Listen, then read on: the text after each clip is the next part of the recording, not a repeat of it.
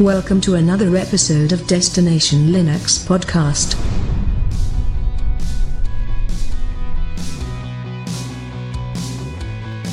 Welcome to episode 76. I'm Rocco, and that's Ryan making funny faces over there. That's right. I'm making funny faces, and I'm super excited today because not only did Germany win in soccer match yesterday, yay, but the Vegas 64 is sitting right next to me. So there we go. Nice. We also have with us Zeb. PZ, what's going on? It's Ryan's fault. I extreme distro hopped again. So I'm on ADE Neon. You guys are killing me. And we have Old Faithful Michael. What's going on? Oh, Old Faithful. I like it. That's fantastic. I'm feeling my brain right now. Yeah. With some DOS Geek brains.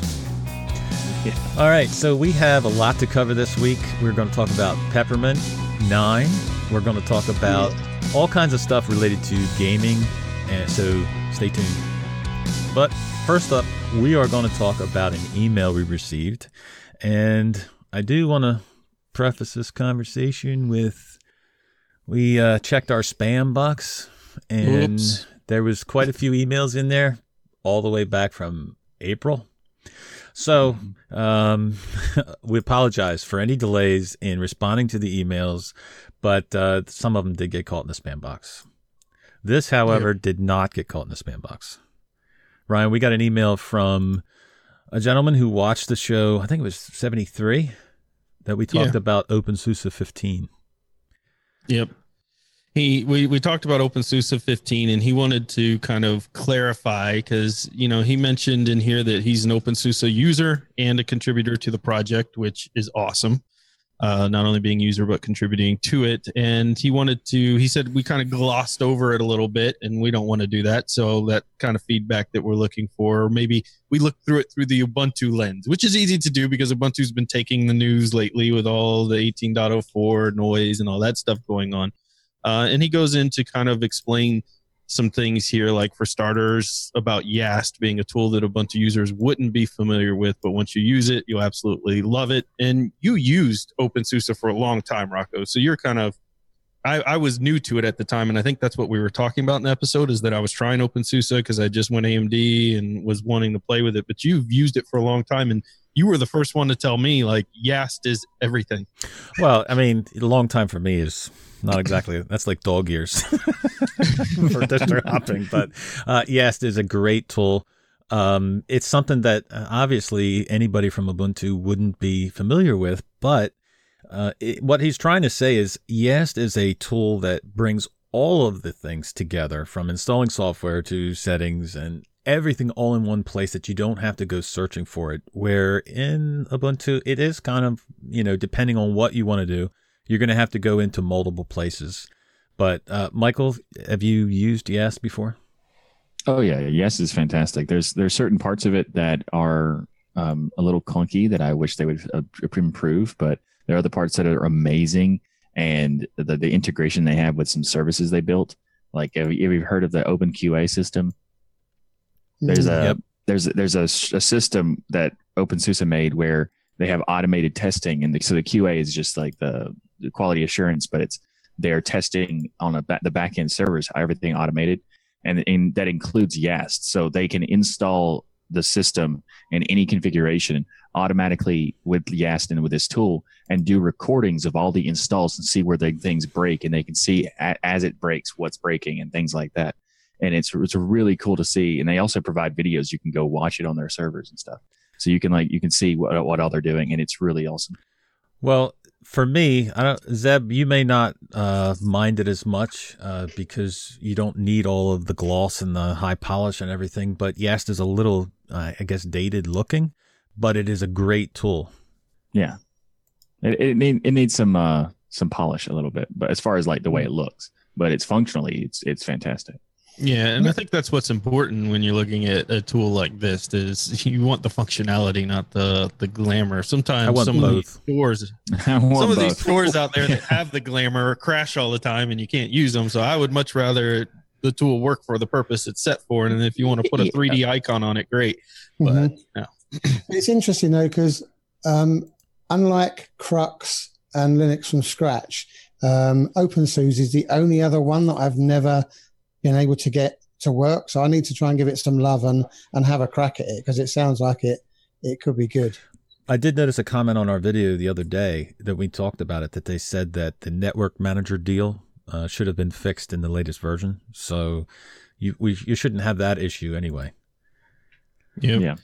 And so the email goes on to talk about Zypper also being glossed over. Zypper's ability to manage multiple repositories, being very stable on rolling release, etc., to handle your upgrades. And for the time I was on OpenSUSE, I couldn't agree more. It just worked fine. There were no issues there. He also goes in to talk about some other issues in here, Rocco, like the ButterFS file system by default, which I didn't use because I just didn't know much about it. So when it wanted to do it as default, I used the ext4 because that's what I'm familiar with. But I've done some research since that time, and it looks like there's some really neat options within ButterFS that they're adding in there. And then they ask us to bring somebody on. So Rocco, what did you do? Well, we reached out to Richard Brown from OpenSUSE, and we are in talks right now to have him come on the show. So we definitely don't want to gloss over anything as far as an operating system or a distro that's out there, because if it's Linux, we want to talk about it.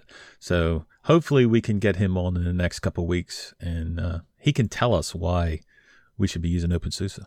And we want to hear more information like this from you guys, sending us emails, because this makes us, if we're stuck in an Ubuntu world, because that's what all the news, but you want to hear about OpenSUSE or you want to hear about Fedora or something else, let us know, because we take this stuff seriously and we definitely work to make sure you guys get to hear what you want to hear. Yeah, we're definitely not looking for all positive feedback. We definitely want constructive feedback no matter which way it goes. But we do like the positive. Oh, positive's nice. But I'm a fan. So on that positive note, we've got some distro news. It does go back to the Ubuntu base, so apologies to all you OpenSUSE and Arch users out there. But we had the release of Peppermint 9 this week. So it's finally come about. It's based on the 1804 LTS. And some good news for you people out there who've got the older machines, it still comes in a 32-bit flavor. And I double-checked with Mark before I come on, and that will be supported until 2023. So there's a lease of life there for all of you guys with the older equipment. It's not what people would call a major release. I know people were thinking about, oh, wow, we're going to see this wonderful new Peppermint. It really just builds on the solid base that's there. And I know I think you mentioned a couple of things the other night, Michael, that you were particularly pleased with, and the fact that we've gone with Menu Libre out of the box. Yeah, that's like, I think that's that's easily the best editor for menus and desktop files. So like when I first saw that in Peppermint 9, it was like, oh, this is fantastic, because it's like I think every distro should consider it. And to see it actually like by default is just great to see, because it makes it so much easier to handle it for people who are just getting into Linux, because like all you have to do is right click, edit menu, and then there it is. It's like So Zeb, let me ask you, I noticed in here it says that the XFCE4 display settings, etc. Side note is we replace LXDE components. So Peppermint 9 has LXDE components and XFCE components within it. Is the idea that they're going to start replacing more of the LXDE components with XFCE in the future? Well, that really does depend on how long LXDE can keep going now that Ubuntu is going over to LXQT. Because the way Peppermint has always been built is we take the Ubuntu base, or Mark does, strips out all of the bits he don't want, and then he starts adding his goodness in. And we all know eventually LXDE's got to die away because GTK2 and all the rest of it. So we've got some big decisions to make this year. The good news is we will have Peppermint 9 for the next 5 years. But yeah, we've got to slowly come away from LXDE, which is a shame because it gives us such a low base. And out of the box, you're under 500 meg when you start up Peppermint. And it surprised me. I opened them up in VMs, and I think the 64 was 380 meg, and the 32-bit was just like 270 meg. So they are really good for low resources. Some of that might go away if we can't start with LX sessions. So it's going to be an interesting year for Peppermint. But there's lots of changes that have been made, but they're only little small tweaks that just go to continue to make, for me, the best distro that's out there. I know you've been trying some of it as well, Rocco. I had it installed on my machine, and it was looking fantastic. It was working great. And then I went to make a video on it. And the moment that I went to make a video on it, I booted into it, and I had a kernel panic and a hard drive error. So it had nothing to do with Peppermint 9. It was a hard drive error on my end, but I didn't never get to make that video on it. But oh, that's a shame. Now, I thought the improvements were pretty awesome, like you're talking about, like just little things like the send by email in the right-click menu. Like those are the little touches that make a distribution really polished. I thought that the theming itself was great. You got the artwork by Carl Schneider, which was awesome. And, okay, so I wasn't always a fan of the Peppermint icon set before, but the new theme I really like, and they have you guys have a version of the Papyrus icon set. You made it pretty much your own. And I thought it was great, and I left it on the default theme while I was running it. So, well, I mean, the wallpaper was gorgeous. So big shout out to Carl and them for the work that they did on that. I'm not a fan of the red highlights and grays. You guys should do a neon green. Just my thought there. That's a shock that you want green. But there is a green one in there. Yeah, it is very customizable, and I did notice the green ones in there, but it wasn't my favorite scheme off the bat as far as the menus and the flat icons, because to me it just looked a little bit, my opinion, dated from the menus when you would open them up. But the customization options and the pre-installed options to make it something different were there. I didn't have to do any additional installs or anything else. I could go choose different themes that fit my need and make it look the way that I wanted it. And look, one of the things that I love about this Peppermint 9 release the most is seeing you and EB's reaction to it.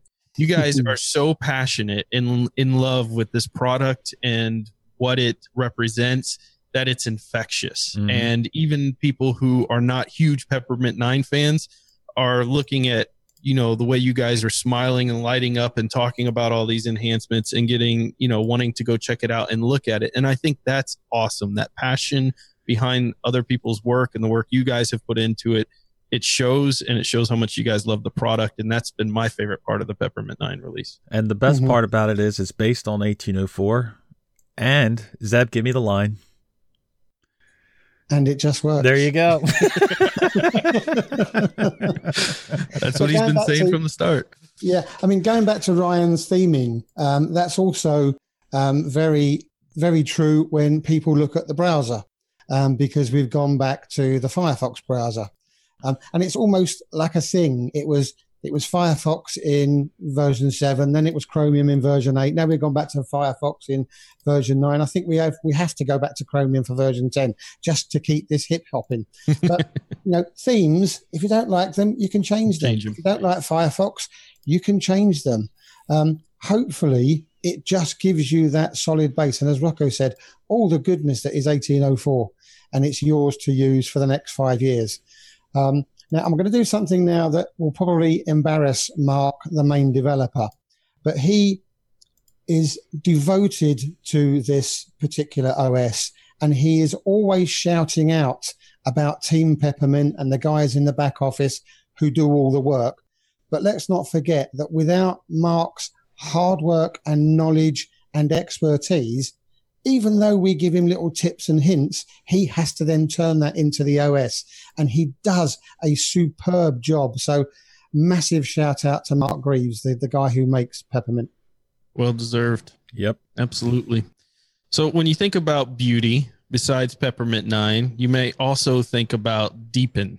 And Deepin 15.6 has been released with some new features here and fixes and stuff. Now, I've played with Deepin and even installed it to play with it for this news item we're covering here. And the first impression I always get is that theming is just absolutely gorgeous. The moment you install it and you see that welcome screen, which is something they've been working on as well with the faster new user setup, making things easier to change your themes and icon sets right from a welcome screen when you boot in. It's just gorgeous. That's the first impression I get. I don't know if you guys have used it at all or taken a look at some of these features, but Rocco, what do you see when you install Deepin? Well, I was going to ask you, how does that welcome screen compare to other ones like Ubuntu Mates or Budgies? I mean, look, Mate and Budgies do great on the welcome screen too, right? You can't take that away from them. I would say it's very much in par with those welcome screens in the fact of it's actually a useful welcome screen. Right. You know, so many times you get a welcome screen and this will be where you guys will definitely laugh. And you just see, here's the user manual and here's the forums. I'm like, oh, please get out of my way. Right. But a lot of the new welcome screens, I think, are a fantastic idea for new users because, first of all, it's absolutely gorgeous when it first pops up in Deepin and it tells you, do you want to use kind of a fashion mode or an efficient mode? So now you can set up how you want your menus and things right from the boot. So if it's something you don't like, you want to change the icon themes, it's right there. Your window effects right there. So you can change these things the moment you boot into it and start customizing it, making your own. And you don't have to go through a terminal. You don't have to do anything. It's right there in the GUI. And so if you're a brand new user and you just boot into it, what a great feeling, you know, to have right the second you boot into it, to be able to make it your own without having to hunt through menus. So the obvious question has to be, is it actually called the fashion mode? Yeah. Fantastic. Yeah. I've not tried this version of Deepin, but it is a polished desktop from what I have seen in the past. Mm-hmm. I can't say that it's what I would call beautiful, and it's not that it's not nice, it's just not set up the way. Okay, for example, the only thing I can give you is the GNOME full screen menu. To me, the GNOME full screen menu is set up almost perfectly, where the Deepin full screen menu has, I guess, more space between the icons. So what I'm saying is it's a very polished desktop. I don't know if I would consider it, me personally, the most beautiful desktop, but I'm going to have to try this version out. I think it has to be in. It's I don't in know. the top 5. I think it's got to be in the top 5 of the most beautiful. And it may not work for your workflow. Like KDE's full screen menu as well is not my favorite. I prefer Gnome's over it. Sorry, Michael. Because it has the spacing and menus and things, but you can customize that, obviously. Now, I don't think Deepin is extraordinarily customizable in that fashion. I didn't try, so I shouldn't just make that claim, but it didn't pop out to me when I was playing with it that you could change all that stuff very easily. But they are doing a lot of work to make getting into the settings faster and more accessible. So, for instance, when the Raven-like menu, I think it's the Raven menu on the right-hand side, now has little icon shortcuts for the various settings. So you're not sitting there scrolling through this huge long list. You can click into the sections that you want to get to and change the settings there. I was reading an article as well, which I thought kind of captured a little bit of Deepin, which is when you think about one of the most complete looking desktop environments from the start without having to do any customization, they were talking about Deepin being one of the best in that arena. And honestly, when I first booted into it, there was no way I could disagree with that statement. It's really well done. Yeah, it's a very nicely well polished design, and if people, you know, as far as like usability, it's kind of the same way that Elementary has. If you like that upfront design, it'll fit perfectly for you. If it doesn't fit exactly, like there are some tweaks you can do, but it's not really meant to be super customizable anyway. Yeah, so it's meant to be like you use it because you like this setup. Yeah, and I'm with Ryan on that one. In its own way, it is as beautiful as Elementary. You instantly open it up and you think, wow, that's looking good. Yeah. So they added lots of tweaks in here, Rocco, that when you always talk about this of wanting to hone in and improve the features you already have versus just throwing new features out there. And this is what it looks like in this release when I was going through the notes for Deepin that they're doing here. It's always nice to see, to add on to what Michael said, it's always nice to see distros that purposely go after the usability of it and the look of it to make it look, because we're in Linux and we have tons of choices, but it doesn't always have to look like we're still in 1993. And I think Elementary is proving that. I think and even Deepin itself is proving that it can we all need to move up to 99. It can all look good regardless of that is good news.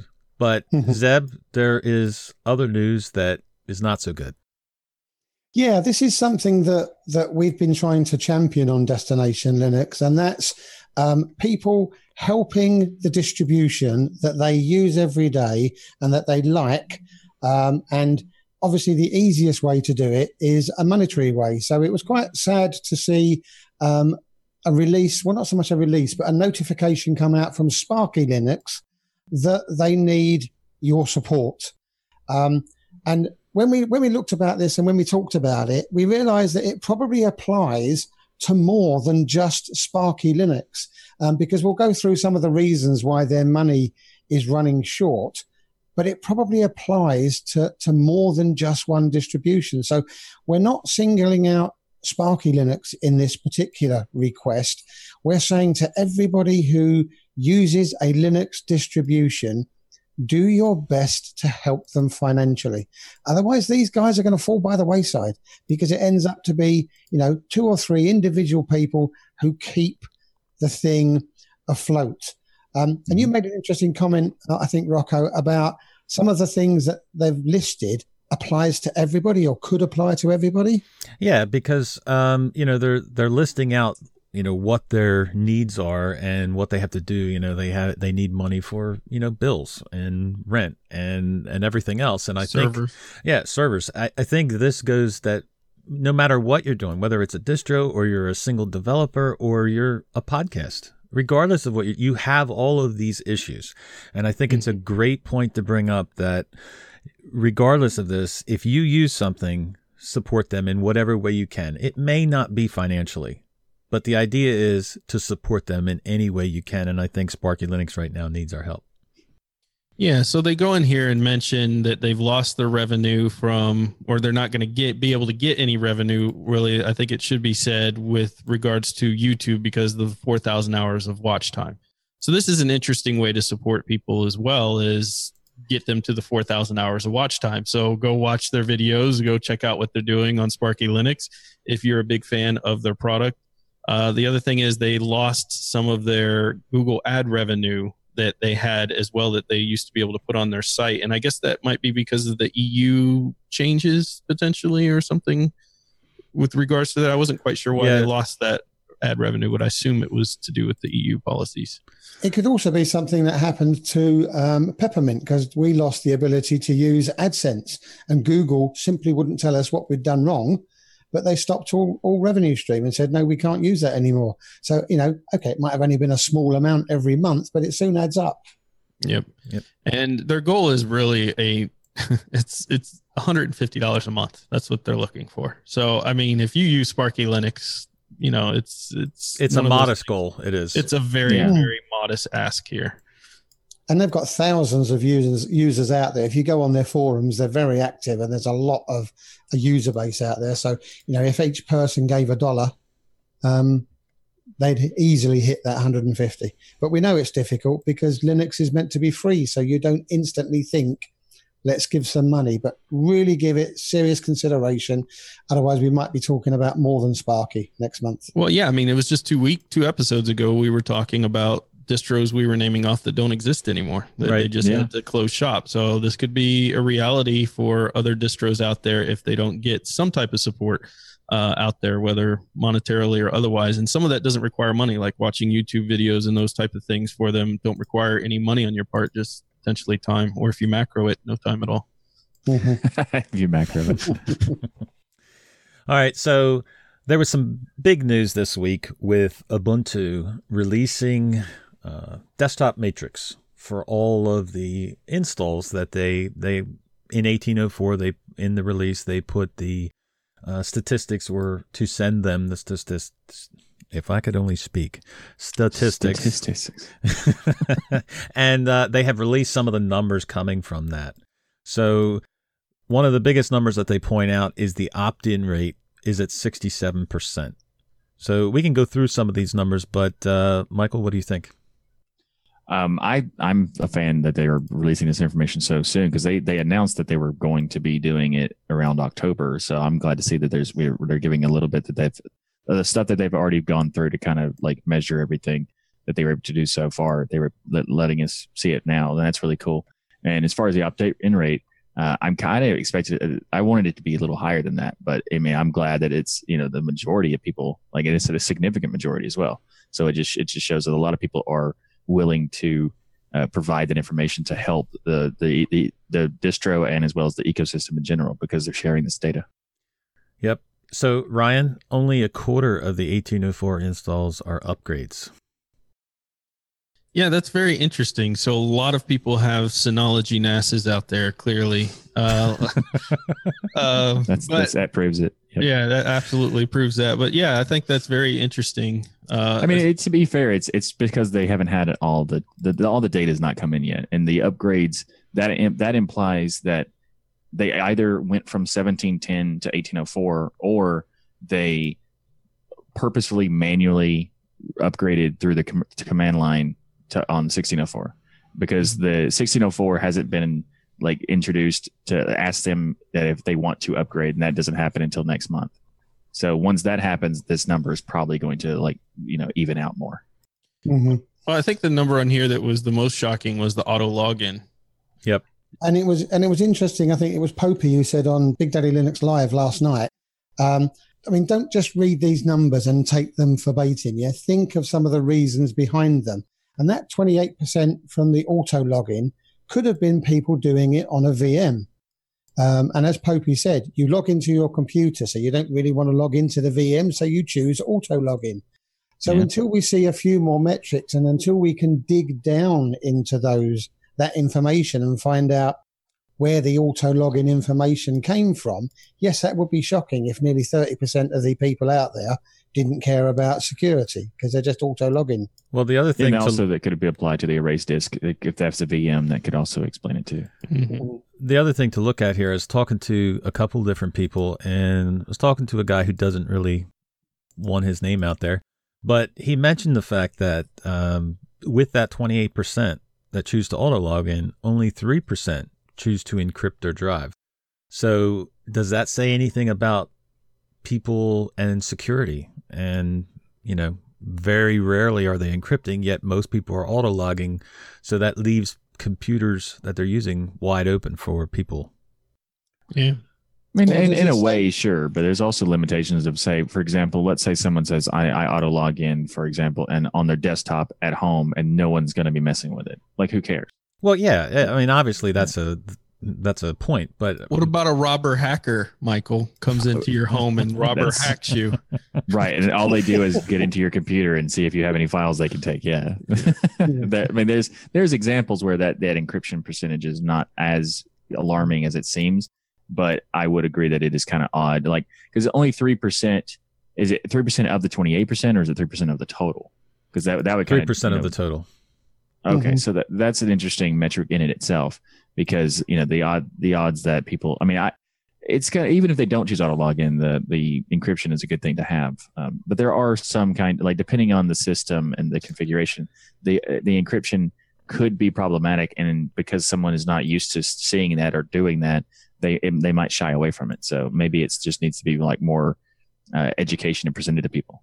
It could be a fear as well, because I know that I have never encrypted any of my drives, not because I don't think I want my data safe, but because in the event of a failure, how am I going to get it back? I've never had that experience, and I don't want to lose, let's say, 1 terabyte's worth of family photos if I've got them backed up on this encrypted hard disk. I'm with you, Seb.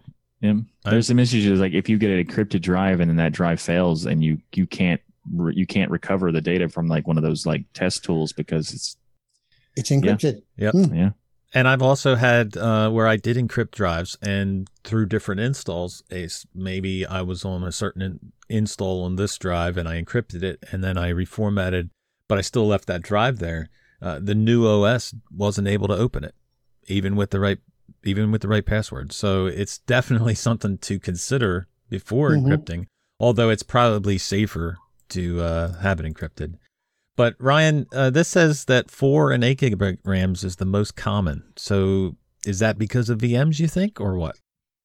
Well, no, I mean, in a VM, you have to set the RAM as well. And if you were setting the RAM for a VM at 4 and 8, that means you probably have 16 or 32 gigabyte, which would be interesting. So I would think here is really interesting information related to most of the computers you're seeing these days are coming standard with 4 to 8. Now 8's becoming really the minimum a lot of people are looking for, but a lot of computers have 4. But this is very interesting to me because I didn't expect it to be this high in Linux overall. I actually expected to see a lot more 1 gigabyte, 512 megabyte, that type of thing, based on how a lot of people talk about Linux, and that, Linux, is so great for older machines, and everybody gets upset when the 32-bit goes away because they have all these older machines. But based on these statistics, at least for the people using 18.04, they're using a lot more modern machines than I would have thought. Well, I mean, as far as the 32-bit and 64-bit, because they removed the 32-bit from the 1804 release or in the 1710 release, you're not going to have those in there. They're automatically going to skew that. But I mean, that's in a way, it kind of makes sense that they would do that anyway, because like at the standard, I mean, if you can get a Raspberry Pi with a 1 gig right now, like, I mean, it's getting to a point where anything lower than 2 gigs is shocking in most cases, because you can just get a laptop. Any laptop you go get to at any store is going to have 2 gigs or more at this point. Well, your phones come generally with 1, 2 to 4, now 6 in some cases. That's true. Well, my really question is, who had the 128 gigabytes in the test? I wish I could say me. Man, I thought I was doing good with 32, but they got me beat. Not for long. What's interesting for me is that now that people have seen these metrics, and they can dig into them, or will be able to dig into them in October, and realize that they're not getting personal information from you, how much more that opt-in rate will it go up now that they can see in black and white what it's all about and what they're using for? That's what I'm interested to see. That's a good point, but I did see somebody on Biddle last night say, yeah, but how do we know they're not collecting the personal stuff? And somebody replied, because it's open source. So I want to make that very clear there as well. That's how we know they're not collecting personal information. And they're not tracking IP addresses either. So no, not at all. They do have a time zone graph that they put out, and the U.S. is the biggest time zone, and there's many theories on that. And Alan actually pointed out that there's no actual numbers per person, or, to say that the U.S. is, but it's a bigger circle, and that's what I'm going with. It's an aggregate ratio of like how many people possible. Our circle wins. That's what it. do you feel about that, Seb? Huh? But my biggest concern is, and you hear different things, maybe, no, definitely, you hear all kinds of answers on this spectrum, but is this a start of asking for more data? Will down the road, a year down the road, will they ask for more data? We need this information to look at this. And that's my concern with it, that I don't want it to get to a point where, well, we need a little bit more. We need a little bit more. And I still say, and the last thing I'll say about it is, I still say that they need a screen that you cannot go by, that you must choose yes or no, rather than the default option to be yes, opted in. Except you can totally break that. There's no way to make sure that it must be. Sure there is. You can totally break it. No, there isn't. You can X-kill the application and it won't do anything. Like, it won't even ask you. Michael, many people... If you choose to not send the message, you can. How many users are actually going to X-kill the install? Oh no, I won't. I mean, you're talking about real data and real people, and my concern putting on YouTube are exaggerating how like the effect of what this is, and they're putting it on YouTube and teaching people how to do it. Michael, we're not on YouTube. We're talking between us. How many people do you really think are going to X? But I'm saying, like, the people that wouldn't normally do it, wouldn't even think about that, go on YouTube and say, and then there's like hysteria around it, saying it's so horrible, and when it's like exaggerating like what it actually is, and claiming that there's things that it's doing that it isn't. But I'm not claiming that. I'm not claiming it's. I'm not saying you are. I'm saying the reason I'm saying the percentage might be higher than you would assume is because there are people who are doing that. I just think to respect everybody's privacy, that if you get the option to not send it or not or whatever, I think that respects the privacy. Is all I'm saying. Whether Well, we could they go round however this they one. present it, whatever. We could go around this one forever because we do on the pre-show. We do every Every time. time we bring it up, we go round and round. Let's move on to something way better here. And I'm just going to finish it off with, I agree with you, Rocco. I've got concerns that they may ask for more information, but opt in or opt out. You've only got to say no, and they can't Right. have it. So it's all good. Yep. Exactly. Well, let's move on to happier news, like Fedora. How did a Fedora article appear in What? here? Oh my We don't gosh, talk about anything but no. Ubuntu here. Okay. That's so random. I just happen to be using Fedora right now. Huh. In Imagine any that. case, when we live in a time where, IHOP gets to change its name to IHOB, Fedora is allowed to change its name too, guys. So they are ish. Well, they're not changing their name. They're changing a project that used to be Fedora Atomic Workstation is now going to be Fedora Silverblue. Mm-hmm. So for those who are not familiar with this project, it's really kind of cool, and it kind of fits into a prediction you were having, Rocco, about an OS that was completely containerized application. He can't have any. He can't get any. Oh yeah. I'm telling you, So- that prediction is going to come true one of these days. So this one is very cool. Michael, have you heard of Fedora Silverblue, formerly now Fedora Atomic Workstation? Yeah, the Atomic. I've been looking at Fedora Atomic for a very long time. The Red Hat also has an atomic structure where they called it Team Silverblue. So it's interesting that they're like they're staying in line with it. But I'm not really sure why they're changing the Atomic Workstation stuff, like the atomic part of it, because I don't know what Silverblue is supposed to imply or anything. But I understood what Atomic was supposed to imply. So. But anyway, I like the idea of like the atomic approach where it's containerized and you don't have to worry about, any kind of containment between or. All right, Michael. What is the use case for this? So that for the people that don't know, what is the use case for whatever name they want to call it? Well, it's mostly for like an enterprise structure where you can basically deploy things very easily. So, like if you have one computer, you probably don't need Atomic. But if you have 50, 100 more, whatever, and you want to like provide the same software and the same software and the same settings and configurations and stuff like that, all like without having to redo every single one of them, you can deploy it much easier with the Atomic approach or the Silverblue approach. But the idea here is that everything within the software, I don't know that everything, but a lot of the software they're pushing is Flatpak, FlatHub, RPM tree that they're doing there. So you have these containerized apps within the OS itself, which obviously with the containerized system provides a lot of opportunity, not only from a development standpoint, but also to make sure you're not cross-contaminating or having support issues and that type of stuff. So I think it is more of an enterprise target or developer target based system, but I still think it's really cool what they're doing here. And they said they changed the name as a marketing attempt to really take what was an underground project that not a lot of us have heard about and bring it into the mainstream. So think of it as kind of like a rebranding, like IHOP to IHOB. Yeah, IHOB was actually a good idea, but Fedora is probably not going to do the same thing where they do it just to get press and then go right back to it, so they never actually lose their name. No, but they do have something else in the works called Fedora Core OS. Oh yeah, I'm actually happy about this for multiple reasons. One, it's a really cool idea to like. What's interesting is like, what is this going to happen to the atomic structure and the Silverblue structure is somewhat related to the Core OS structure with Container Linux and things like that. So like.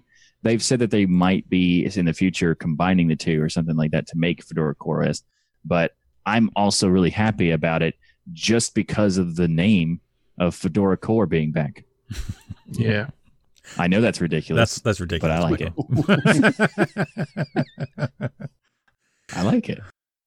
All right. So going back to the email that we didn't maybe cover OpenSUSE as much as we could have, or maybe highlight. You'll regret telling us that, buddy. OpenSUSE Tumbleweed is now powered by the kernel 4.17. So I did install Tumbleweed on the computer yesterday, and it went through and it worked great. So I did not get a whole lot of time to play with it, but I did notice that it was Plasma 5.13.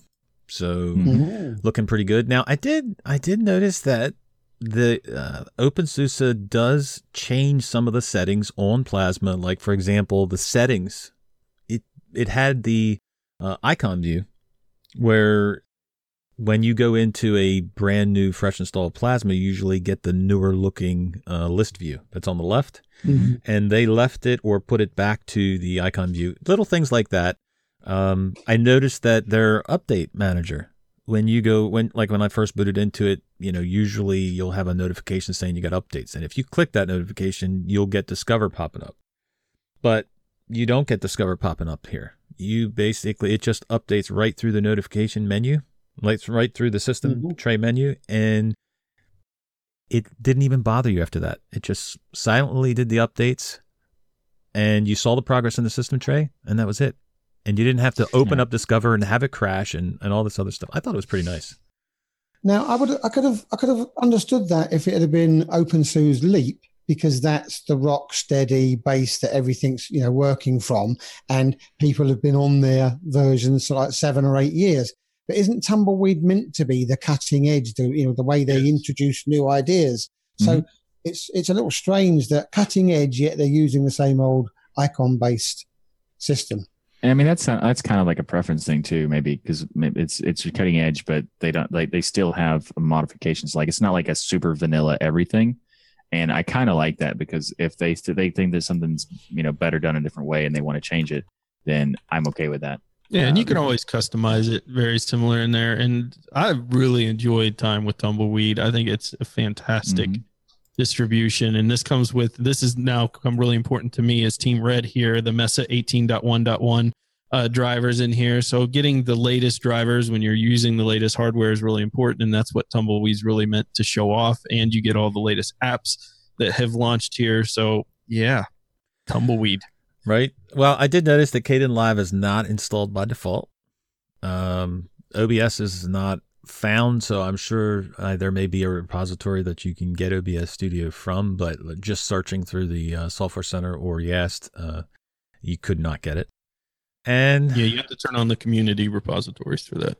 And Discover still crashes. So is this going to be like Fedora in that respect then? So until you find out about the RPM repos on Negativo 17, you're going to have to do your homework and find those little niche repositories that give you all this software for OpenSUSE. No, it's not hard at all. And in fact, you can enable, like, even for media codecs and things like that. OpenSUSE has a website out there that you can type in media codecs. You click install from the website, and it literally does it all for you from right. Like, it launches it. It makes it pretty much idiot proof. Now, you do have to know about that, which means you may have to read a manual. Wow. Or do Google searching, which was what I chose. Or DuckDuckGo searching in my case. Michael, I got a question for you. When I got a notification in OpenSUSE asking about the Firefox integration add-on, and you click on it, and it automatically opens Firefox and takes you to the add-on page. Is that a KDE thing? Is that normal, or is that an KDE thing? Okay, it's the KDE thing. It's actually brand new to 5.13. So it applies to Firefox and Chromium, but you'll get it from the Chrome store, even though it applies to anything Chromium based. And essentially, it is what you need to have. The way these web extensions APIs are built is that you can't just directly connect your system to the browser anymore. You need to have an extension that allows you to bypass that. And then you also need something on the desktop side that can connect to that extension. So by default, Plasma 5.13 has that built in. So all you need to do is install the add-on. And then once you do, you can connect and have all the browser integration goodness and stuff. Right. But yeah, it's a KDE specific thing. But it's actually, as far as Tumbleweed go, I think Tumbleweed is great to have, all the latest things. And that's one of the reasons I like to use OpenSUSE is the Tumbleweed part, because you get the latest features. And so they updated very quickly to the latest kernel of 4.17. And we also got a very news recently about the next coming features of 4.18, which is going to be fantastic for AMD users with getting even better support for Vega power profiles and voltage controls, things like that. So I am super excited as far as all the things that are coming with it. Especially there's 4.18 is having support for new processors that for ARM chips and things like that. That's going to make it even better for for example, hopefully, the plan right now is that the Librem 5's processor will have support in 4.18. So hopefully that happens. But as an AMD user, Ryan, what do you think about these new features? I couldn't be more excited. I mean, this is the coolest thing here is, and this actually makes me sad too, because I've moved over all to this Vega 64 stuff, but they're talking about the Vega 20 graphics processors now being included already, which haven't launched yet, but being included, the work with the kernel already. AMD is working on it within the kernel, the drivers for that. So they're preparing for the latest GPUs that will be coming out by Vega and AMD here in the latest kernel, which is awesome to see, that we're not waiting after the release to then wait for somebody to update it so that we can use it, that they're doing it already. They're adding those functionalities in there. So I'm super happy about that. The other thing with which you mentioned, the power profiles and clock support and voltage, very important to a lot of people, especially if you're not getting into, even if you have the latest ones, but let's say you've got one of the older RX cards, one of the ones where you want to overclock it. You want to be able to see what the voltage is running at. You want to be able to go through the profiles and set different profiles for different types of activities that you're doing. So having that functionality there is a really important thing to add in, and we're going to get that in the 4.18 kernel, which is very cool. Yep. Cool. Now, it talks about Steam controller driver integration. Is that something that was there and they're fixing or enhancing, or is that just new? It's a new thing to have. They've been working on making the Steam controller work with it, and there's been multiple cases where there's things that make it work automatically, and you can apply these flags to make it work. This will be the sense that when you set up with 4.18, when you set up a Steam controller, it will just automatically work without having to do anything. Nice. So Linux kernels always, I know they're important and we've got to have, and they bring great new features, but they are, for me, a bit of a yawn. I just want something to work. I don't need to know the ins and outs. And unfortunately, this next article is going to be, for me, is going to be the same sort of thing. Canonical are about to announce the IPO that they're going to be going for. But I think this is possibly the third or fourth time that they've announced they're going to become an IPO.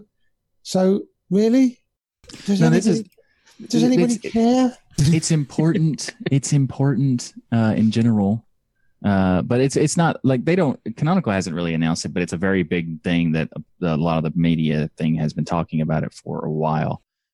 Speculation of whether it was going to happen or not. Then when Mark Shuttleworth answered a question, and just casually someone asked him in an interview, he's like, "Yeah, we're going to do that." And then it blew up, and people are like, "Oh, this is going to happen so soon." And basically, this is more of like, yes, we are going to do an IPO, but it's not going to be anytime soon. It's definitely not going to be this year. We don't really know exactly when it's going to be. So it is important because it improves that. It shows that they're going to make it like a big push for in funding and in improving all the services they offer. It's an overall good thing. And Red Hat did it as well a long time ago. So I think it's every time people talk about how successful Linux is, they use Red Hat as an example, being $2 billion corporation with an IPO, public company, blah blah. Having multiple public companies is a good thing. Are they still going to provide all of the Ubuntu infrastructure and all that sort of stuff for the desktop for free? Yeah, that's what their plan is. Yeah. Good luck. I hope it really goes well, as long as they don't stop all of that sort of stuff. Yes, it's important for them, and I suppose it's important for the Canonical employees to know that they've got a real secure future there, because you can't go public, a public registered company without having a solid financial background and a good marketing base and a good 5-10 year plan. So yeah, things are looking rosy, but I don't think the average Linux user is that fussed. I might be wrong. No, most people will really have no reason to care at all. I mean, even if they do happen, even the day they happen, they do it, most people really have no reason to care. This is more of an infrastructure enterprise importance thing. Well, I think it's sad that no matter what Canonical does, Canonical, I better say it right or we'll get some emails. No matter what they do, people are going to be lambasting them regardless of what they do. And Michael, you said the other day, people want better services. They want better integration. They want an open source company to come in and help out. They they could provide a solution to literally every problem and do it in like the best way and make everything easier for everyone in every aspect of it. And people will still hate them for trying to take over the ecosystem. Yep. It's like no matter what they do, they're going to get hated on, even if it's a good thing. And even if something has already done it and shown it's a good idea to do it, it's still going to get hated on. It's just, at this point, it's like it's more of a meme to hate Canonical than anything else. Mm-hmm. It's also a meme to hate Google, but and to be fair, it's kind of valid to hate them in some ways with like the privacy, blah blah blah. But what they did really cool recently is that they released a VR editing tool for Linux and Mac, but they released it. Wait! I didn't hear Windows in there, Michael. That's true, because so far they haven't released that software for Windows yet. They haven't said that they're going to or not. But we get it first. Yes. Yeah. Take that, Windows users. so it's really cool to see that they're doing it, and I've wanted to play with VR video and editing and stuff like that for a very long time, and not willing to install any kind of other system to get those tools. So it's really cool that they're providing these tools for Linux users. And I don't have a camera to get to do this, but now I'm thinking about maybe I should.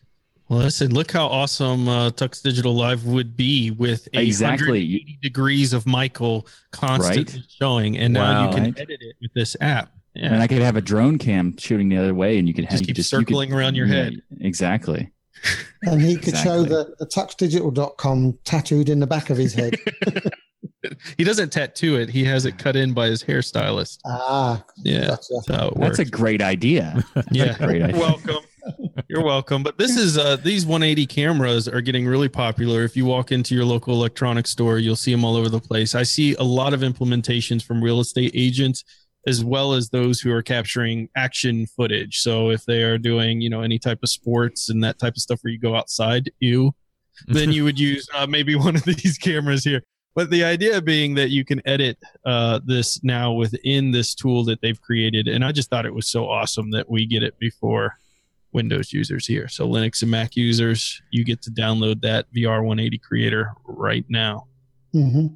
Is VR as popular as they would like us to think it is? Yeah. I mean, it is very popular as far as is it like revolutionary? I think yes. I think right now it's not going to be that big of a deal, but in the future it's going to be even bigger. But right now AR is going to be probably more important than VR. But in the future, when all the hardware and everything gets to the point where it's consumable, like in as far as like cost wise, I think it's going to be fantastic, because the VR has a ton of potential.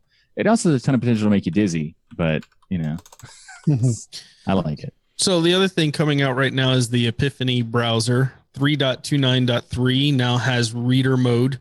Now, I downloaded Epiphany browser to do some testing on this to see some of the changes there. I mean, the reader mode's really the big thing that they have, and some of the other features that it's already had, like the web apps and stuff built in, didn't change much. So this is much more of like a fix release here than anything else. But I had some issues here that we can get into with the browser. But before we do, Zeb, have you ever used Epiphany browser? I can't say I have, but it would probably be too minimal for my liking. Yeah. I've always heard that it's a very lightweight browser and lacking in lots of features. So no, I mean, I'm a Chrome user. Okay, hate me. But for me, it's got everything I want, and it just works. So I wouldn't like to have to start hunting around again for something like Epiphany. So sell it to me. What's great about it? Rocco, you're a GNOME user. Sell Epiphany. It is the GNOME web browser. I can't sell Epiphany, dude, because I'm not a fan of the minimal browsers or the generic browsers. So it does have a few nice features that Michael will be glad to point out, but it does not have enough features to make up for not having add-ons or extensions for me to use. So I'm not going to be using it on a daily basis, but it is nice that they are adding stuff to it. Yeah. And they have a couple add-ons, but mostly it's they have more features that are integration with different things that are like kind of expected, like ad blockers and things like that you kind of have to have. But they use WebKit to render it, which is good, but also kind of like limiting because of the way WebKit integrates with the Linux desktop. There's some aspects that kind of hold them back a little bit. There's some issues with GTK integration with WebKit. It's not exactly. They've been able to transition, a lot of things. But they've added Firefox Sync, which is pretty cool. So if you use Firefox Sync, you can actually sync your Firefox bookmarks and things like that to Epiphany and back and forth, and you can use the sync service through Epiphany if you just want to keep Epiphany. So that's pretty cool. But as far as like the minimalism of the browser, that is a downside for a primary browser. However, there's a really cool feature that it has that a lot of people don't know, is the web app system. They have a cool web app system that you can use the minimalism of the browser and use it as a web app specific thing. So if you want to have one application, have a web app that you can just load separately instead of using, having to load your browser and then load the tab and all this, you can just launch that particular web app through Epiphany. It's really good. And a lot of people have seen like other browsers do this kind of thing. But the reason I like the way that Epiphany does it is because you do an individual web app has an individual session to control. So with Chrome, everything shares the same session. So you can technically make a Chrome web app in Chromium or Chrome, and it'll remove all the GUI stuff and everything, but the session is still the same session as the rest of it. But it also defeats the point. It also has a cool feature that Ryan found. Yeah, well, so here's the deal here. I like to have a secondary browser. I like the idea of a minimalist browser for a secondary browser. I'm a diehard Firefox fan, but sometimes I like to have a different browser just for, and I know I can use the containers and all that stuff, but just for other work that I'm doing, that maybe logging in through some of the other stuff that we're involved in.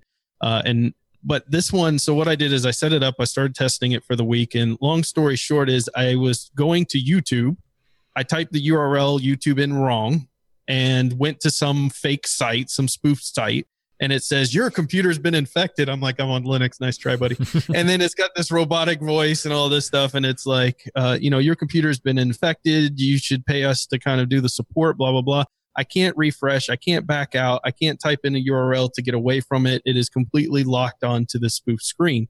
So I tried to X out. I can't even do that. So I go into System Monitor and kill it that way. When I reopen it, of course, every time, because it remembers the last tab you're on, it opens the same spoof thing.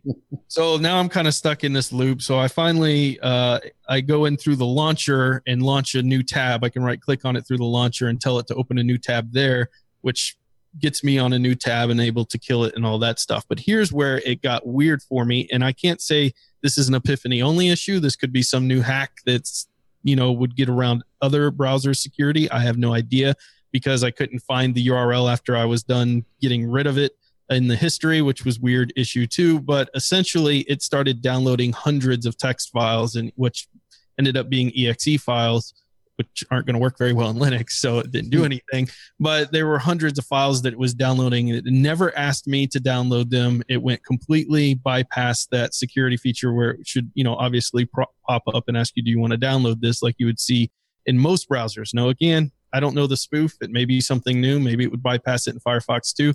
That was enough for me to uninstall Epiphany, and hasn't been on since. So there you go. Yeah, that's understandable. I mean, I'm just to reiterate something. I do like the web app system and everything, but the Epiphany has some issues, and even if it's not for an everyday browser, I think that is an interesting problem to have, and hopefully it's not just Epiphany or anything, but there's this one thing that bothers me with the web apps. Like though it's really cool that you can have these individual things and remove the GUIs, except you can't remove the GUI on the web apps. Yeah. So there's this big giant navigation bar that allows you to go back, go forward, and refresh. But I'm on a web app and I don't have to do any of that because it's a web app. But I can't get rid of the navigation bars.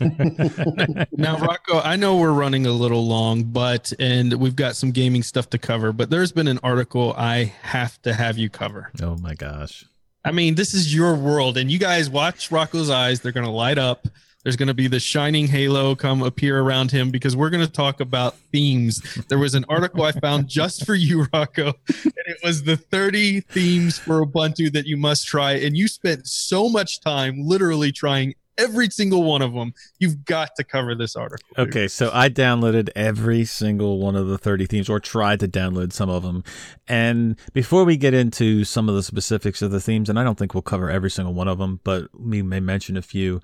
But I think there's a couple thoughts that I gathered after trying all of these themes. And, some of the fact is that not all themes are going to work on your system. So good themes are hard to come by. All right. And there are themes that have went by the wayside over the years and gone back to, supporting people. When you looking at a theme, you're looking at somebody's time and effort that they put into it. Yeah. And they're expressing themselves that way. And if you find a good theme, find out who the developer was and see if you can support him in any way, because they are really hard to come by. There's a million out there, but they don't all look right. They don't all work right. So there's many themes out there that are not updated. I found out also that dark themes are usually done wrong. I don't find too many dark themes that actually do it well, whether it be the text in the system tray or the panel or the problem with Firefox, which Peppermint takes care of with their Firefox and Thunderbird lock. But some are not what they look like in the screenshot. So you can go to the web page and you can look at them and you can say, man, that looks really great. And then you get it on your system. It's like, oh my gosh, no. It's like the menu at a fast food restaurant. I'm telling you, dude. This big juicy burger, and then you go and get it and it's flat and disgusting. I think my favorite part about some of these themes is that the way they define things is like, here's a regular version. Here's our dark version. Here's our darker version that is lighter than the previous dark version. Here's our dark light compact. So if you had to pick 3 themes, Rocco, what would they be? Well, to mention. I definitely like the flat remix GNOME theme. That is definitely a really top pick. It has like a really slight transparency to it. It has a dark side panel in the file manager. And one thing that I really don't like in a file manager is the fact that it's all just a lot of white space. And there are certain file managers and certain themes that will separate that and, make the left panel a different color. And that to me is awesome. So even if it's the same, it still breaks it up a little bit. Yes. It appear that it's absolutely awesome. I don't know if I would go and pick a whole lot more out of here. There is a ton of themes, regardless of what you like, whether you like Mac type theme, whether you like Windows 10 type theme. There's the all standard Numix. But I laughed at the Facebook theme. I mean, really? No, that's Rocco's favorite. Yeah, it was definitely part of my favorites. No, so welcome to 2000, dude. I mean, like, really? There's Pop theme in there, Rocco, which I know you love. Well, Pop theme is the one I'm using right now because it's. I mean, I'm on Pop OS, but I could easily change the theme to something else, and I'm still using it because it's That's awesome a huge compliment from Rocco. Because listen, we're all expertise in our own area, but if you want to talk about theming, there's only one expert on this show, and that's Rocco with theming. I mean, nobody themes like Rocco. He tried all 30 of these. When I put the article in there, he literally downloaded and put it. He loves this stuff. Okay, but see, that's the bad part about this. If you're gonna try these, you should probably not download them all. You should probably download them one by one and try them because you put themes into your .themes folder and they're bound to conflict, which was what I found out. Where you'll put multiple themes in your .themes folder, and then the theme that you download that you want to try doesn't look the way it should because of the other themes conflicting with it. So. Yeah. Well, now we can go to gaming, Rocco, because we had to get the theming done, man. You did all that work. It was awesome. So your pick, by the way, just to repeat, your pick is obviously Pop OS and the flat theme, the GNOME flat remix. Yeah. Yep. Flat remix. Nice. Definitely. And Facebook. No. So and Facebook. So for once, I'm not the one who should be featured in I've been playing this week. It's what we've been playing this week. Right? And you guys can see it on our individual channels. We just pick one of our channels to stream it on usually, but you will capture everyone but Zeb so far. I don't think we've got Zeb addicted to it yet, but we're working on it. It's happening. It's happening now. Yeah, it's going to happen for Ballistic Overkill. We've all been playing some Ballistic Overkill. And let me tell you something. The tension is heating up here because Popey played on a couple of our Ballistic Overkill streams And it's now turned into a battle, and we have found out Zeb is actually a traitor to the Destination Linux show, and I'm announcing it here first. I am going to be true to the flag. So when you start teaming up on Popey and Wimpy, I am going to be supporting the UK guys. Can you believe Severely this, disappointed in you, Zeb. Severely disappointed in you, because we're going to have that match one of these days, and we're going to have that match, and I don't know how it's going to play out. You know what I was thinking? Maybe we should do something like a charity event. I think so. Where we would play, Zeb and his cronies. And Zeb and his red coats. And everybody who wants to can maybe donate to a super chat, and all of that money would go to a charity, or even if we could decide it could go to a specific developer or something. I think it would be awesome if we did it that way. Be cool. That sounds like a plan. We need to organize that.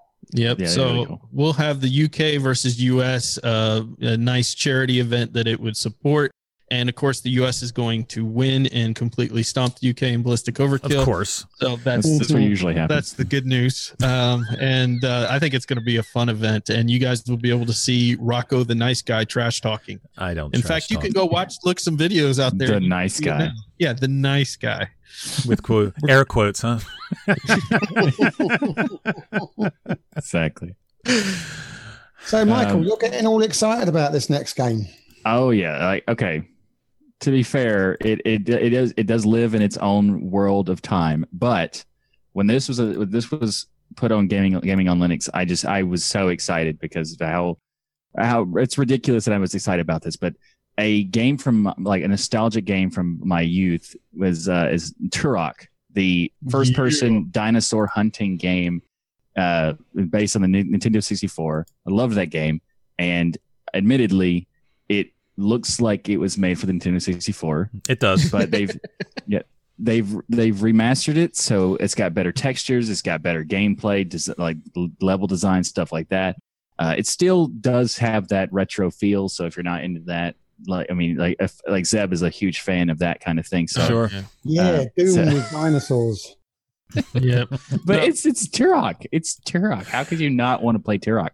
Look, this is one of the greats, right? This is one of those games that when you had a Nintendo 64 and you got this game, you were just in heaven because you're mixing all the favorites. First-person shooter, tons of different weapons, and dinosaurs that you get to go hunt down. This spawned a bunch of different games off of it, this theme and the way that they did the designs and creation. I had to pick it up on Steam because it's on the summer sale for $4.99 right now. But even more importantly, Rocco, and I thought, you would be interested in this. It has unlocked cheat codes. And since we know you cheat in Ballistic Overkill, I figured you would use those. Wow. Right. Well, okay. So cheat codes are different than hacking. Okay. So, but, right. Okay. Yeah. This doesn't include an aimbot like Rocco likes. Yeah. Whatever, dude. But no, you mentioned all the features of it. But I have to say, even though we look back at it and say it's a Nintendo 64 graphics, they were awesome graphics at the time. Oh, yeah. They were fantastic then. So when this came out, this was awesome. You know what I mean? So I don't know if I would enjoy it as much as I enjoyed it then, just because, you get used to, Ballistic Overkill style graphics. But at the time, it was really cool. Yeah, I mean I'm gonna get it just because of the nostalgia aspects. We'll see if it's and also because it's on Steam sale. Of course. It's might as well. I'm like $5 for Turok to play it again, and I on my preferred platform kind of thing. That's fantastic. $20. No, I'm not that nostalgic about it. Yeah, not that nostalgic. But while it's on the Steam sale, you should definitely check it out. Well, it will come as no surprise to you that I won't be buying it. But that's because I'm actually quite excited by Total Warhammer 2. Yeah. I've watched the video and it looks superb. So the only thing I've got to find out is it a first person fighting game, or is it more like Red Alert where you push your forces to battle different things? Because that's not what was obvious from the cut scenes that we're just showing on the video. So do you know a bit more about this, Ryan, as to what sort of battles they are? So I haven't played this one specifically, but as I understand it, Total Warhammer 2 opened up a unique aspect in that it allowed you to get into the 3D portions of the battle, the first person portions of the battle itself, versus just being in RTS. Now, what I don't know is it stay that way the entire time, or if you switch back and forth. But I'm pretty sure you switch back and forth, which still is a really, if you're not into those games traditionally, this really gives you a really cool into it, because you may not be all about the strategy and moving your armies around, but as you get into that big battle, then you get to take over a character and start wreaking havoc. And how awesome would that be? In the graphics, I mean, I even put in the show notes, you're going to love this, because you want to talk about AAA. You don't get much more AAA than that. Yeah, this was really, really good. And it reminded me of, what was that film where they did it in all animation, where the humans went into Avatar? That's the one, yeah. It had Avatar type qualities as to that's how good it is. So as long as there's a bit of both, and when you do become the first person fighting thing, it's not going to be the big boss scenario, i.e. for us mere mortals, it's impossible to beat them because you've got to hack them 33,000 times and then stamp on their big toe to win. As long as it's going to be a realistic foray, then I think this is going to be really, really good. So I'm going to have to find out how much it is and start saving up for it. I'm actually not a fan of RTS games, but when you said that there's a possibility that you could switch, you could be like the general and RTS level, and then you could jump in to be like part of the battles, like that excites me massively. I hope that happens, and if it does, I can't wait to play this. Yeah, this is a very cool game. And one of the things about this game as well is we've got to give a shout out to Feral. They are bringing some super games over to us on Linux. So much so as well that I actually got off the mounting in Rise of the Tomb Raider. So I'm going to be trying to play that some more. So I'm finding a bit of coordination. But no, without people like Feral and other people who bring these games to Linux, we wouldn't be able to enjoy this. So very true. Kudos to them. All right, the last thing we got on the list here is, obviously, you guys have already mentioned it a couple times, the Steam Summer Sale is live. And if you try to get on the website, when it first started, it was pretty much impossible to get on the website. But this goes till July 5th. So by the time you hear this edited version come out, you are going to have less than a week to get in on the Steam Summer Sale. And it always seems to come at a bad time when you don't have money. Yeah, of course. Yeah. But so what's this game you want? Well, Call of Duty Infinite Warfare is a Windows only game. Should I say that? Sorry. No, but I don't really want that game, but I really want the Call of Duty 4 remastered. And the only way to get Call of Duty 4 remastered is to buy the Infinite Warfare. So the Infinite Warfare regular price is $20, but in order to get the Call of Duty 4 remastered, you have to buy the whatever deluxe version or whatever. So on the Steam Summer Sale, it's $39.99 or something like that for the version to get that. I won't be getting it, but that would be the one that I would actually buy. I don't care about Call of Duty whatsoever, except for Call of Duty 4. That was a fantastic game, and I would like to play that, but I have the other part. The fact that they make you buy, they know that game is so terrible that people want to play the older remastered game. So they make you buy this. That is garbage. So terrible, dude. And that's the only way to get it. So that would be my pick. Why would you guys even want a remastered version on your junky NVIDIA cards? Well, because my 1080 screams. Sir. Okay. Yeah. My NVIDIA card is so. Speaking of the summer sale, the most important game we have to talk about on the summer sale is Rocket League. Obviously, come on. It's $10 right now for Rocket League, $9.99 to be exact. And it's just everybody should want to play this. It's just a great game. I always tout Rocket League, but for $9.99, it is a super deal for an awesome game. I'm sorry. You're going to spend so much time in this amazing game that $9 is a steal. Yep. All right, so let's talk about real games you can get in the Steam Summer Sale. Let's go through our collections a little bit of what you guys have bought, and then we'll close out. Everspace, I'm really enjoying. I picked up Overlord 2, Road Redemption, because motorcycles and beating people off of them, how could you not? I actually have that as well, so I'm definitely going to have to take a crowbar to your face. Wow. Really? Wow. And So Turok. violent. I picked up Turok as well. So those are some of the games I've picked up. What about you, Rocco? What have you picked up so far? 0. Nothing. Oh my gosh. Nothing. I tell you, it always comes at the worst times. But I will say that Ballistic Overkill is also in the Steam Summer Sale. So if you want to join us while we're streaming and you want to, I mean, if you really want to die that bad, you can join us. And wow, he told you. Nice. We told you he's a trash talker. Yeah, exactly. By the way, we've had complete Linux takeovers on servers, so definitely come join us. We will stream. We'll tell you what server we're on, and we've had just complete Linux takeovers, which is awesome. Yeah, we've had multiple people ask us, is Ballistic Overkill worth the money when it's $12? And the answer to that is absolutely. And when it's worth and it's only $6, is it worth it? You better get it now. Yes. Like it's fantastic game, and for $6, it's awesome. But there's also some other stuff that's on sale on the Steam Summer Sale that's you might want to be interested to it. It's CS:GO. If you've never played it, it's a different style of game where you can play like the Ballistic Overkill is super fast paced, arcadey style game. But if you like a more realistic strategy shooter, CS:GO would be that. But what's really cool about it now is that the Steam Summer Sale has, like, normally the CS:GO is $15, but there's a thing called the Valve Complete Pack that you can get on Steam, which allows you to get multiple games that normally the whole pack is like $200, but they currently have it on sale for like 95% off or something, where it's only $15 to get all of those games, which includes Portal 2, Left 4 Dead 2, CS:GO, all the Half-Life games, like a whole bunch of stuff. It's definitely worth getting if you don't have it, if you want to play any of those games, because you basically pay for one and you get all of them. Yep. Nice.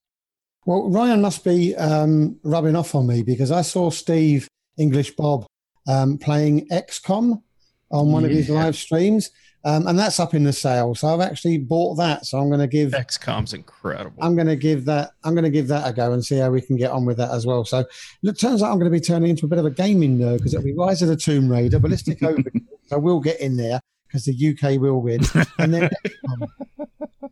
so, wow. Now we have two trash talkers we have to deal with, Michael. Well, exactly. Zeb, I wish you luck in the XCOM, because you're going to need it in the Ballistic Overkill. No. Got him. love it. All right. I think that's all we got for this week. Yep. So a big thank you to each and every one of you who support us in any way, regardless of if it's just watching or listening. Join in the YouTube chat. Join us in Ballistic Overkill on our channels and streaming. We appreciate it. And definitely. You saw it from one of our first articles. We've now sorted out our spam filter. So please give us some feedback via email, because we really are interested in making this podcast what you guys want to see and what you want to hear about. And if you've got any themes that you maybe want us to consider for a particular show, let us know. And no, we're not going to all dress up as bunny rabbits, so let's not get I already bought my costume. And we're definitely not going to Hannah Montana extreme distro hopping, so we're none of those suggestions either. But keep your suggestions coming in. We do like to read them, and we are going to be working our way back through our spam filter, and we're hopefully that won't overtake us again.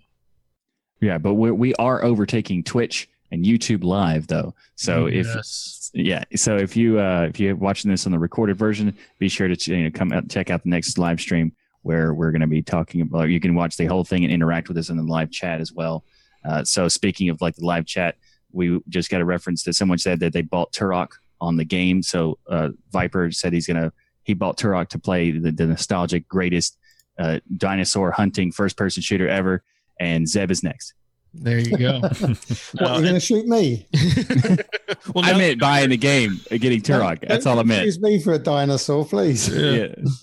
I just meant the game, getting the game. Anyway.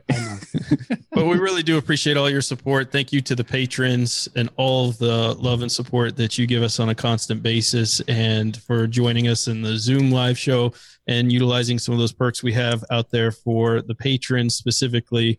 Thank you to those who leave us comments, give feedback, hit the thumbs up, or give us ratings in your podcast. All of that stuff, as we talked about, help this channel to grow and help us to get better. So thank you for your continued support. Really appreciate it. Yep. And any of the patrons that would like any Destination Linux stickers or specific channel stickers, you can email us and we will send them out. And also be sure to know that the patrons, you can join the Zoom chat as well. Everybody can be on a live chat, but after the live stream. But once the show's over, we kill the stream. But in the beginning, before the stream even starts, you can join as a patron to the Zoom chat. And we have a pre-show and a post-show. So if you want to be a patron and if you are a patron, you should definitely come check it out on Zoom. All right. I think we've done that enough. Smash that like button. No, stop it. All right, everybody have a great week. And remember, the journey itself is just as important as the destination. Thanks, everyone. Bye-bye. Bye. Thank you for listening to another episode of Destination Linux Podcast.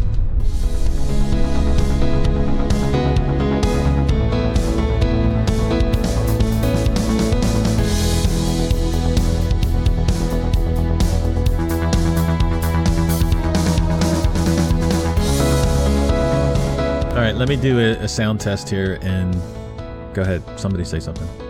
So let me tell you about this story I had. So one day there was this Girl Scout that comes to the door, and she wanted to sell some cookies, and I was like, oh, okay. Ooh, How much is it? And they said, it's about $3.50. And then I was like, that's about the time I realized that wasn't a Girl Scout. That was a 50-foot Loch Ness monster. And Really? Can't he just do sound test 1, 2, 3? Is that okay, Rocco? We can't have a 50-minute diatribe. he said say something. He didn't say something short. My bad. You have to specify. Say something short. Say something short. Ryan. I have a microphone in my hand that you guys should talk to when I'm holding it out. He went completely over your You head, needed right, that didn't it? itself, Ryan. He said, say something short, and I said Ryan, and he completely missed it. You did. Wow. Wow. Really, Zeb? Yep. My goodness. Wow. So there will be a moment of silence while I transition to the DL intro. Does that mean we have to be quiet? I know that's hard for you, Ryan, but yes. So when does it start? When are we starting the When's quiet? the silence start?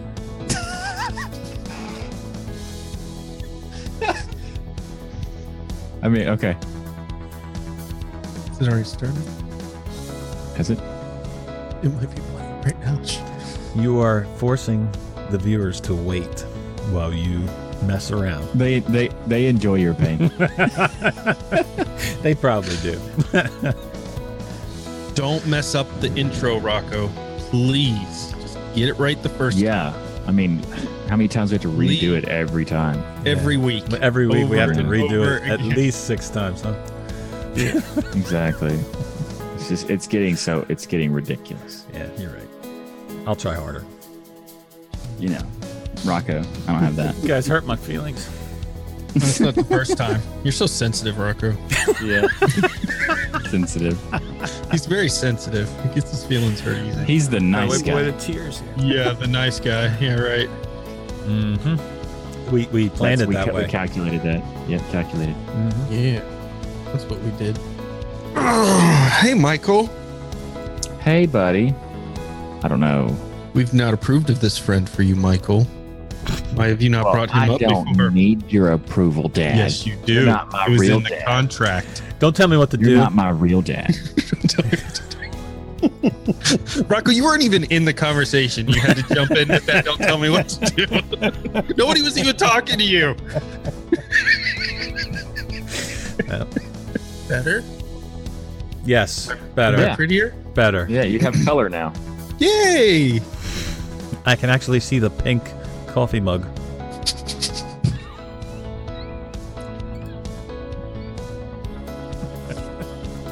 It's Country Morning Blueberry. Oh yeah, that's right.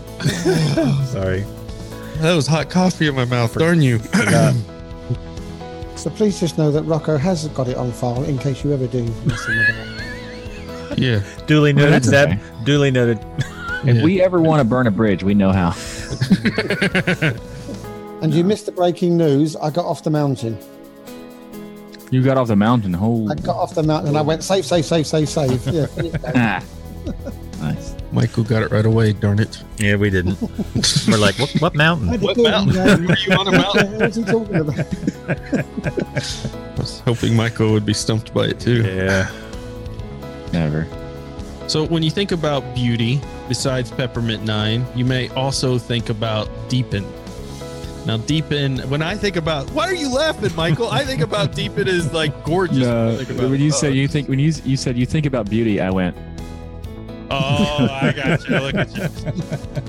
You definitely don't think about Michael. No. No. No. But Oh, right. I was supposed to pay attention. Oh, okay. Yeah.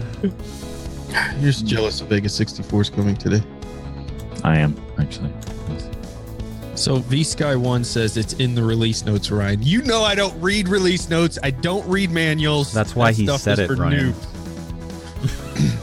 Well, I I know. bet he reads the manual on the Vega 76 or 64 or whatever it is. You mean this? Oh. The Vegas. Oh. He's got to show it all. You mean that card right here that's just sitting by my computer waiting? This to is be how installed? much Ryan likes us. That he's waiting to install the Vega just to You sit have down no and talk idea. about it. That Right. does show incredible love on my part. And for the patrons this week, we're going to be an incredible short after show because Ryan's going to go off stream. So I might be back, but it'll be with the Vega. Yep. What? What's going I on? gotta go, guys. Bye. No, you're not going yet. Bye. I need I to gotta go. go. I got a Vegas 64. Ooh, he's Intel is opening it, bad. live. Well, not live, yeah. but It comes with a manual.